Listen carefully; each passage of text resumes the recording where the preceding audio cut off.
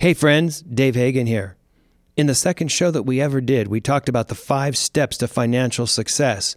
Do you know them? Didn't think so. Let's revisit that today on the Financial Wellness Podcast.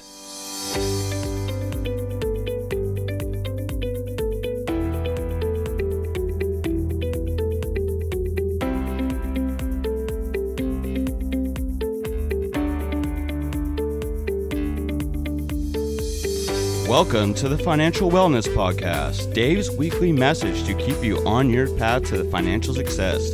Here is your host, financial problem solver and talk show host, Dave Hagan.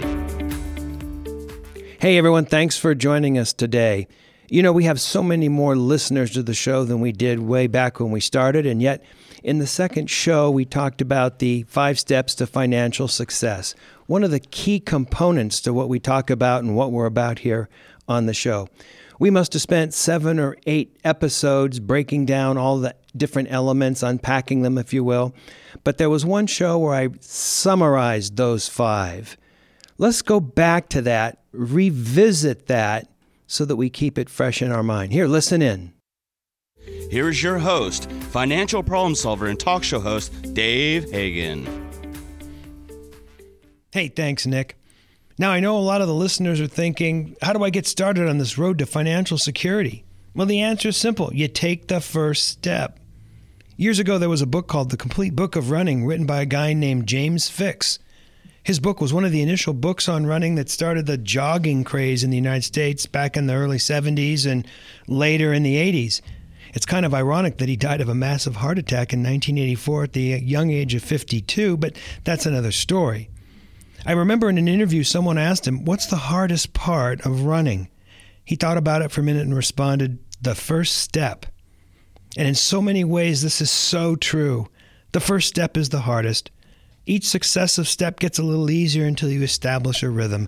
Before you know it, you're cruising along smoothly. And ultimately, you reach your objective before you even know it. The same is true with starting your path to financial security. The first couple steps are really tough.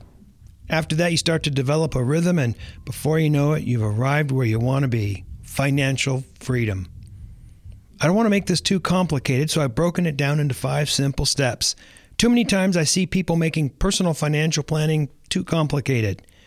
If you talk to friends or family about financial matters, they'll tell you that you need to get in touch with the latest financial guru or the hottest financial advisor.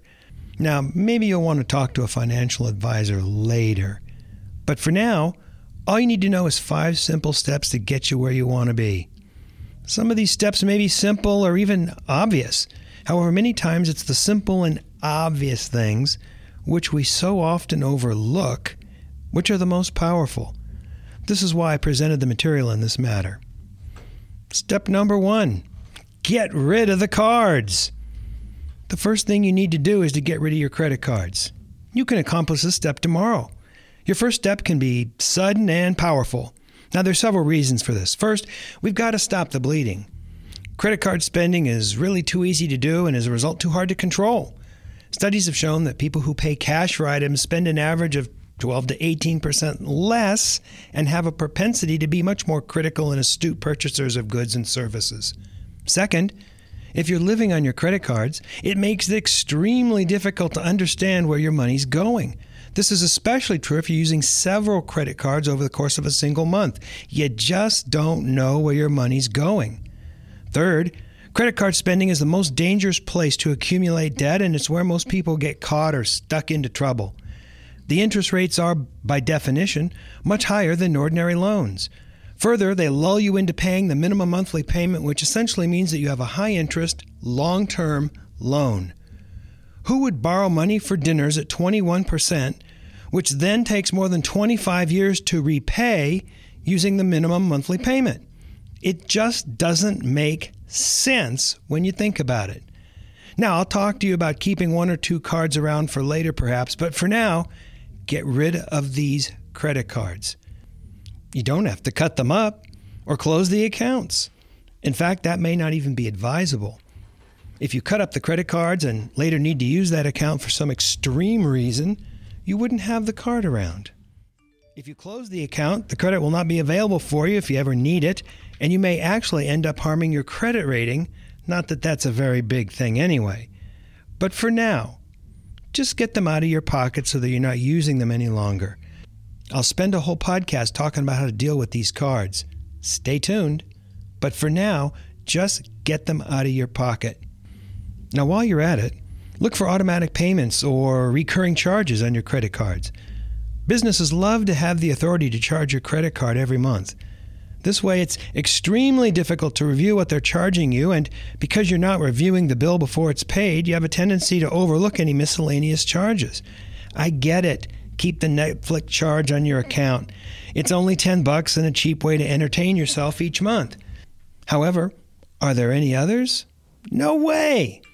I'd rather have them send me a bill and make me feel the pain of cutting a check each month.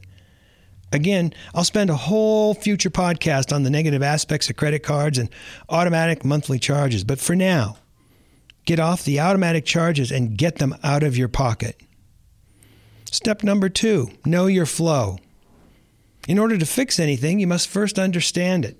To this end, you need to understand your monthly cash flow. This step can be completed in as little as 30 days. Looking at your income and expenses for 1 month will give you a pretty good idea of what's going on. First, you need to know what's coming in each month. This includes your gross and net income. When I sit down with people, many times I get a kick out of the fact that they don't even know what their gross and net income is. In fact, sometimes they don't even know what the term gross or net means. By the way, gross is what you make and net is what you bring home. You should also know if anything's coming out of your check other than state and federal taxes. Sometimes an employer will have you making contributions to things or taking deductions that you don't even know about. You should also know if you're getting money in from any other sources such as gifts, interest on investments, etc. Those with their own businesses are going to have a little more difficult time, as you probably need to take an average of 6 months' income or so. They should then deduct the different business expenses that come out of the income for that business. What's left over, or what's put in your pocket, accountants call net income. Second, you need to know what's going out each month. You should chart, using general categories, what's going out each month for housing, utilities, food at home and away from home, transportation, including car payment, insurance, gas repairs, and registration, entertainment, both at home, cable, internet, etc., and away, drinks, movies, etc., support, insurance, if any, debt, but not a mortgage, vacation, retirement, and savings. It's not that important that you have the exact correct categories. Rather, it's important that you have general categories that will show you in a very general kind of way where you're spending money. I'll spend a whole future podcast talking about the different ways to do this. If there's any money left over, where is it? Is it in your bank account? Having something left over is really the whole key to things. Obviously, the simple answer to having money left over each month is to either increase income or decrease spending. Sounds almost too simple, right? The idea is to maximize that gap and to have that money working for you on a monthly basis. Again, this isn't that complicated in terms of general concepts. Putting into practice and sticking with it is the real challenge. A plan to increase income, or more usually a plan to reduce spending, is what most people call a budget. I'm not a fan of anyone going on a budget. A budget's like a diet. As soon as you're on one, you can hardly wait to get off it.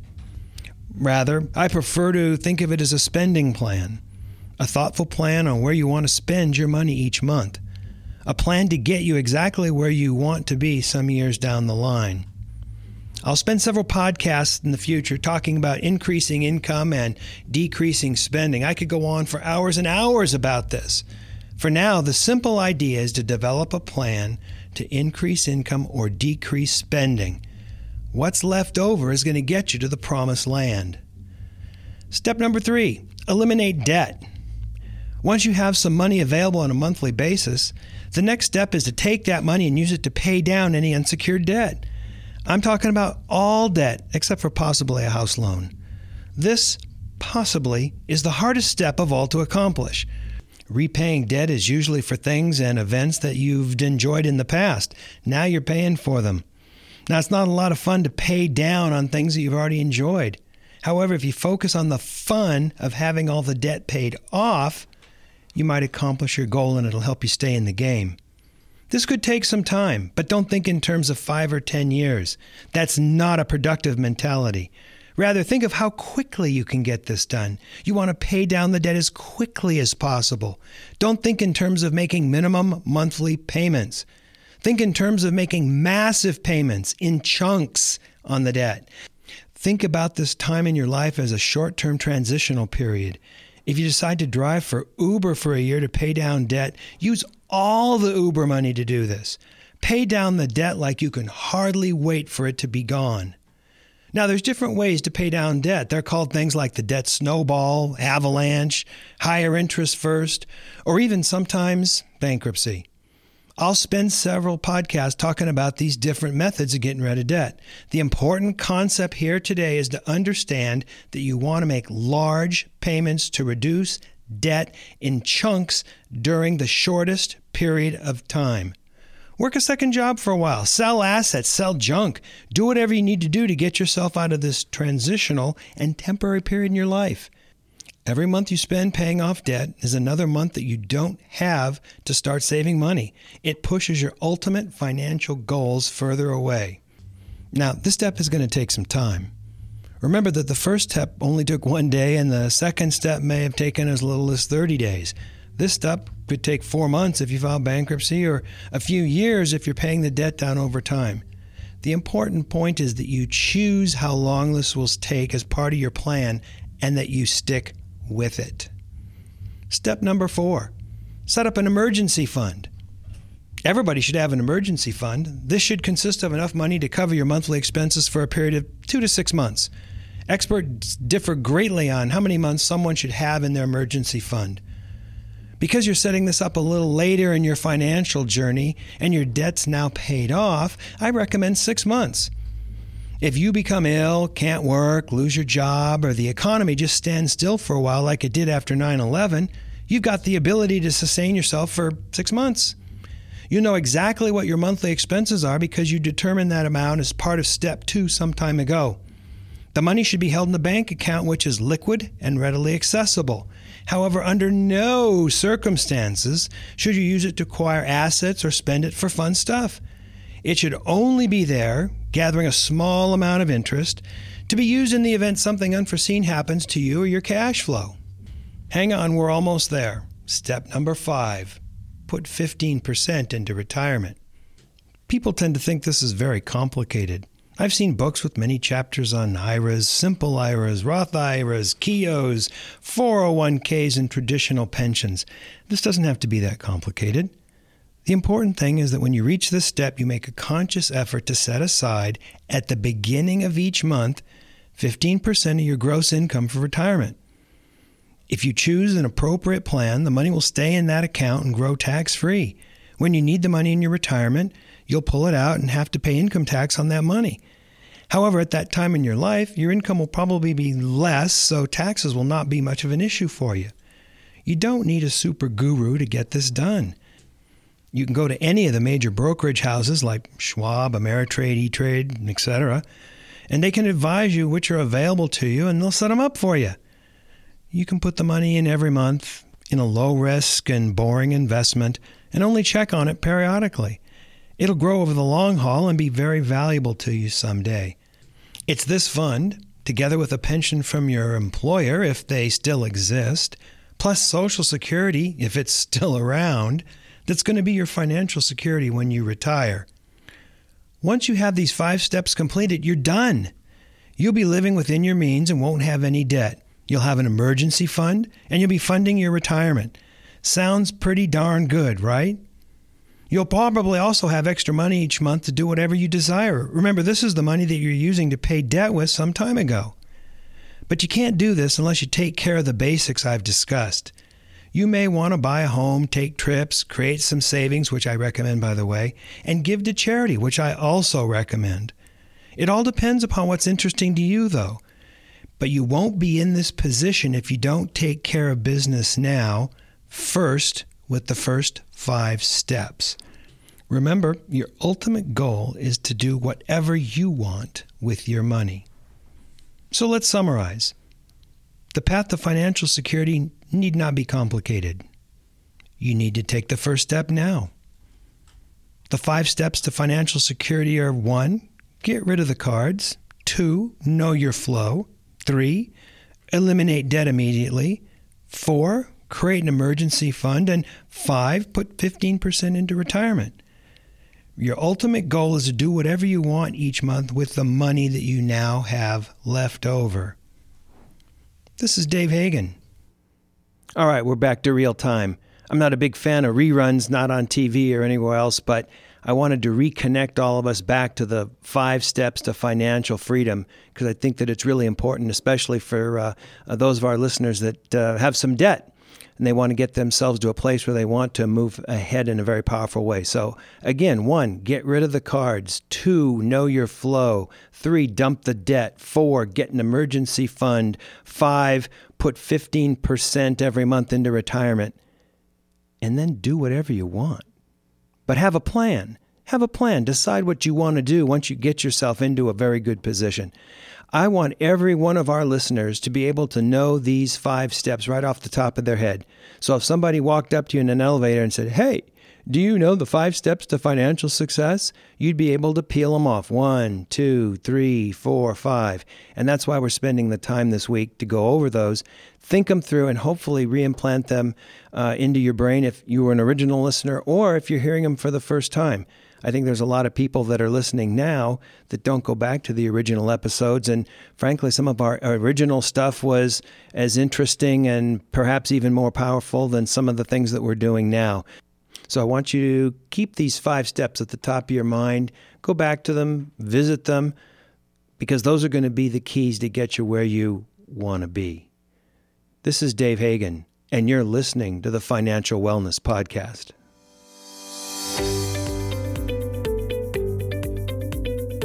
You've been listening to the Financial Wellness Podcast, Dave's weekly message to keep you on your path to financial success. If you have a question that you would like Dave to answer on the podcast, go to thefinancialwellnesspodcast.com. You can leave an audio message with one click of a button or type your message into the question box. Either way, it's sent right to Dave's phone. As an additional bonus, each month, Dave will randomly draw from the submitted questions and pick the winner of a free 1-hour personal conversation with Dave to help you achieve your financial goals. Don't forget to subscribe to the podcast so you receive the new episode notifications. Let's listen in now as Dave answers some emails. All right, everyone. Hey, we've got a vocal email. Somebody used the voice pipe adaptation on the website, thefinancialwellnesspodcast.com, and sent us a verbal email. Let's listen to that. Hi, David. My name is Erin. So me and my husband are currently going through an adoption. We're adopting from India. We're looking at costs of about $30,000. It's not an inexpensive process. Now, we're trying to figure out how to scrape together funds for this. We're a little nervous, and our executive director at our agency suggested that if we really needed to put some of the costs on a credit card. Now, we personally did not feel comfortable with that at first, but we're really hitting the end of our rope here. But we have a child. We want to bring our child home. Do you think that's a wise decision? And if not, what do you suggest we do? Wow, Erin, you and your husband adopting a child from India, good for you. But if the question is, should you borrow money for an adoption? I don't know. I think that sounds pretty simple. No. On the credit cards, certainly not.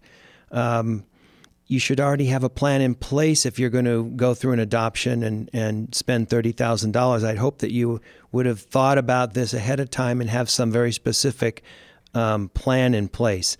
But your message also seems to imply that you're partially through this, and maybe you've met the child, and maybe you're emotionally invested. And then the question becomes, what do you do in a circumstance like that? You know, I hate it when somebody's selling and they say, hey, if you can't afford it, hey, put it on a credit card. Well, usually that means that you can't afford it or shouldn't afford it. I remember one time when I was a lot younger, I was test driving a car, just kind of, goofing around and checking out cars. And the salesman says to me, well, it's this much a month. And I said, well, I could do that, but, down payment is not something that I could do. And the first thing they said is, well, we can get you a credit card and you could put the down payment on the credit card. Well, how am I going to make the payment and the credit card payment? Or I needed a car repair one time. And the guy said, well, you should really do it this way to repair it completely and fix it the complete way. And I said, well, I don't have the money for that. And he said, well, we can get you a credit card. So I don't really like it when people say that. Now, that being said, if you're partially through this and you're emotionally invested and you've already picked out a child, now you're really in a spot. Now you're really in a spot because you've got your life and finances, you've got the child's life, I suppose, all set up. And what are you going to do about that? You're halfway through the process.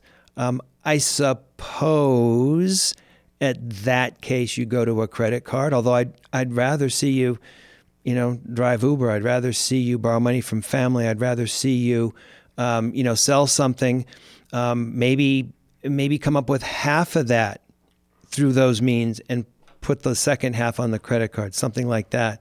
But if you can't do that, if you really can't do that, and if this is something that really has to happen, I guess, but it's such a last resort.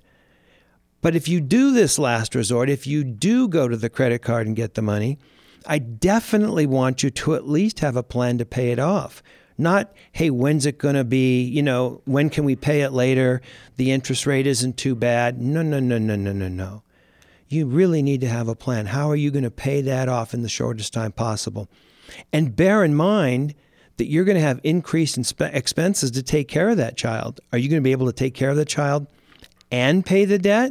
It's kind of like when I went to, I was looking at the car, and the guy says, well, you can, here's the payments on the car, and you can get the down payment on a credit card. Well, could I pay both? Had I really thought that through? I'll be honest with you, I hadn't, and I didn't do the deal, fortunately. Fate saved me from doing something that I really shouldn't have done. But can you make both of those payments? I mean, when my children were young, I remember that the costs of taking care of a child between extra care and diapers and food and all the extra things that we wanted to do to provide an enriched situation for our child, it was really, really expensive. So I guess my advice would be, if you haven't started the process, stop it. Don't start it, I guess.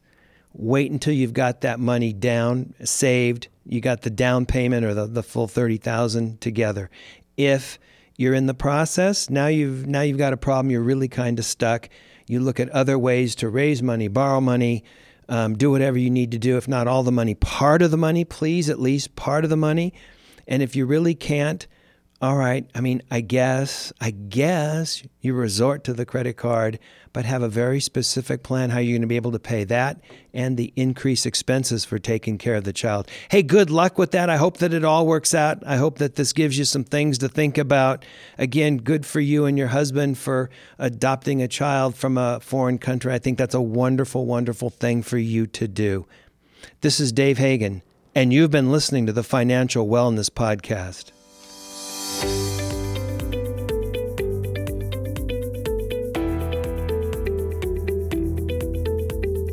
You've been listening to the Financial Wellness Podcast, Dave's weekly message to keep you on your path to financial success. If you have a question that you would like Dave to answer on the podcast, go to thefinancialwellnesspodcast.com. You can leave an audio message with one click of a button, or type your message into the question box. Either way, it's sent right to Dave's phone. Remember, Dave will randomly draw from the submitted questions and pick the winner of a free 1-hour personal conversation with Dave to help you achieve your financial goals. Don't forget to subscribe to the podcast so you receive the new episode notifications, or share the podcast via the app with your family and friends. This is your announcer, Nick Appel, wishing you every financial success.